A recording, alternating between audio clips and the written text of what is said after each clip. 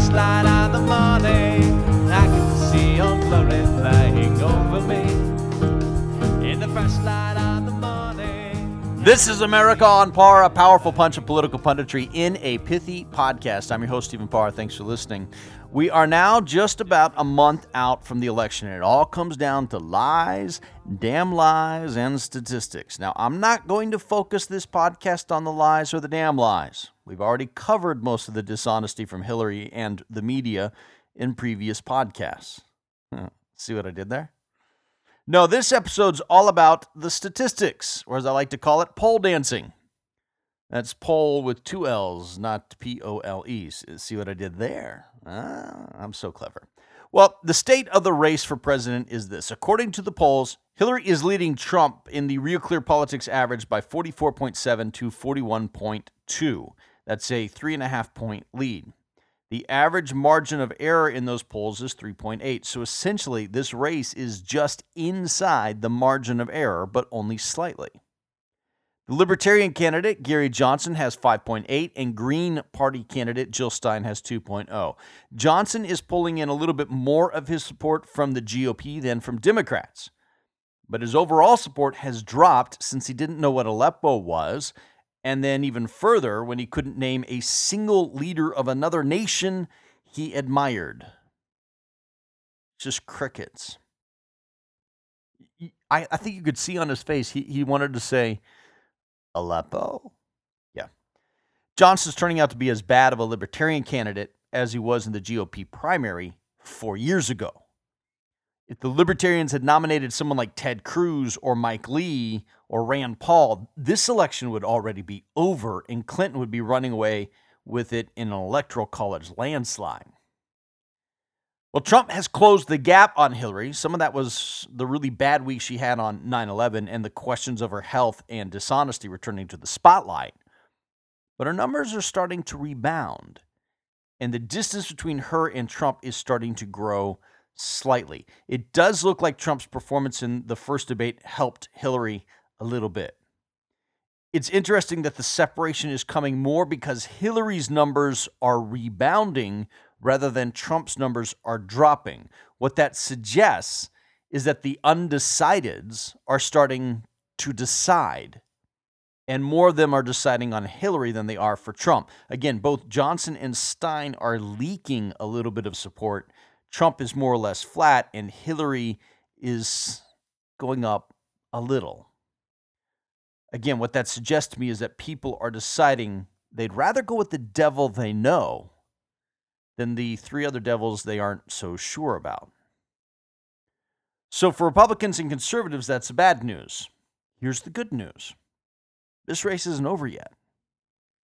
There's still time to change things. So there's some specific events that could change them. One, there are still 3 more debates. The VP debate probably won't do much. The other 2 debates between Hillary and Trump could. At this point, 4 years ago, Romney was coming off a great debate performance against Obama, and Obama looked like a man who no longer wanted to be president. Then Obama came back and won the last 2 debates, and in the process, won the election. Trump can do the same thing, but only if he actually starts to listen to the professionals. Hillary will bait him on something that's personal and rude and ultimately unimportant. He can't fall for that trap the way he did during the first debate and the Twitter tantrum that followed. If he does that again, Hillary will be president. There's also the possibility of a bombshell revelation. The New York Times was hoping their story about Trump's tax returns would do it, but it didn't appear to move the needle at all. That may be because the undecided voters already know our tax system is corrupt, and Hillary hasn't proposed anything that would change the status quo. Under her proposals, Trump's tax rates would go up, but he would still probably end up not paying income tax because he has a team of great lawyers.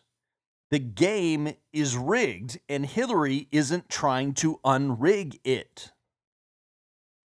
Now, WikiLeaks says they have some more documents about Hillary that they were released before the election. But will that move the needle? Again, this comes down to the undecideds. They already know Hillary is crooked.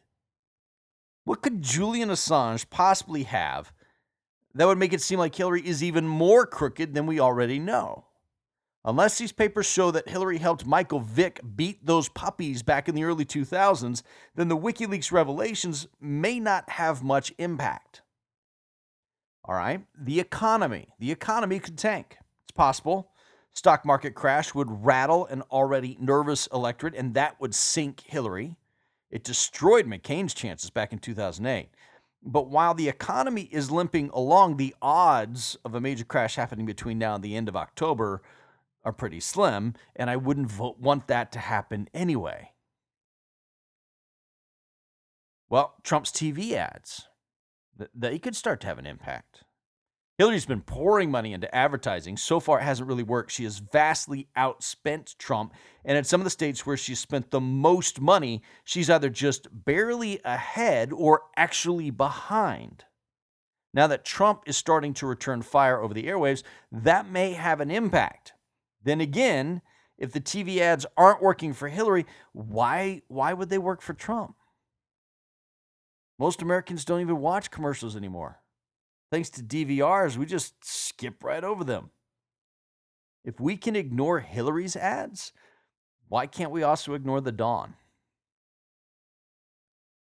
There's one more thing that could change the race. It's possible. The polls are just wrong. Now, I've been reluctant to jump onto this whole polls are wrong bandwagon. I remember what happened 4 years ago. Many pundits, especially Dick Morris, were convinced the polls were wrong because they were including a very high African-American turnout. Turns out the turnout predictions turned out to be correct. But it's possible the polls are wrong this time around. They were wrong on the Brexit vote in Great Britain earlier this year. They were wrong in Poland and Israel last year. Some of the things that affected those polls are also affecting the polls in America. Fewer of us have landlines. That's a global phenomenon. Fewer of us have landlines than just 4 years ago. Pollsters are becoming more reliant on internet polling, which, in my opinion, is next to fiction. All the polls have to be manually adjusted based upon assumptions. What will the electorate look like on election day? Who will actually turn out? Well, this brings me to the LA Times tracking poll. That rather liberal newspaper has been doing a two-person poll between Hillary and Trump for months now. It has consistently had Trump with more of the vote than just about any other poll. And what's more is Trump has actually been leading Clinton in the LA Times poll since early September, since even before her 9/11 meltdown. They currently have Trump up by 3 points. They are weighing their poll based on how people say they voted in the last election and based upon how likely they are to vote in this election. They've asked the question slightly differently than other polls and are weighing the outcome slightly differently than other polls, and it leads to a very different result. What this method may reflect is the enthusiasm gap between Trump and Clinton. See, if you go to Hillary's rallies, you're likely to see several hundred people. However, go to Trump's rallies, you'll see he's been packing in arenas with thousands of people. People are waiting in line to see him. What that suggests is that the people who are supporting Trump are eager to do so. The people who are supporting Hillary are less eager.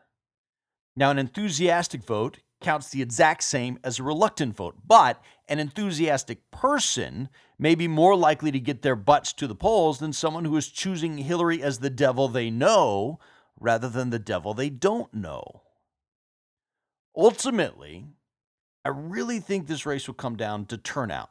Hillary has a sophisticated and expensive political machine that is all about boosting election day turnout. Their buses are gassed and ready, even if their supporters aren't. But Trump has started a political revolution, and the basket of the deplorables are ready to send Hillary packing. It is a battle of preparedness versus passion. And I honestly don't know which one's going to win out. What I can tell you is when we will know. It will all come down to Pennsylvania. I said to you last spring that Pennsylvania was the state to watch. I stand by that. If Hillary is able to turn out the Democratic voting machine in Philadelphia and hold on to most of the suburbs, she can hold the state. If she's able to do that there, it means she's likely to be able to do that in many other parts of the nation as well. However, if her turnout in Philly doesn't match Obama's 4 years ago and Trump is able to win some of Philly's suburbs, then he will win the state. If he's able to do that in Pennsylvania, then it means he's likely been able to win the enthusiasm gap elsewhere. Here's the bottom line. The road to 1600 Pennsylvania Avenue goes through Pennsylvania. And right now, the polls say Hillary is winning that state by less than the margin of error. Well, thanks for listening. If you like these podcasts, please share them with your friends on Facebook and Twitter. If you'd like to leave a comment, you can always do so on my website, AmericaOnPar.com. I'm Stephen Parr, and I can still see Old Glory flying over me. I can see Old Glory flying over me in the first light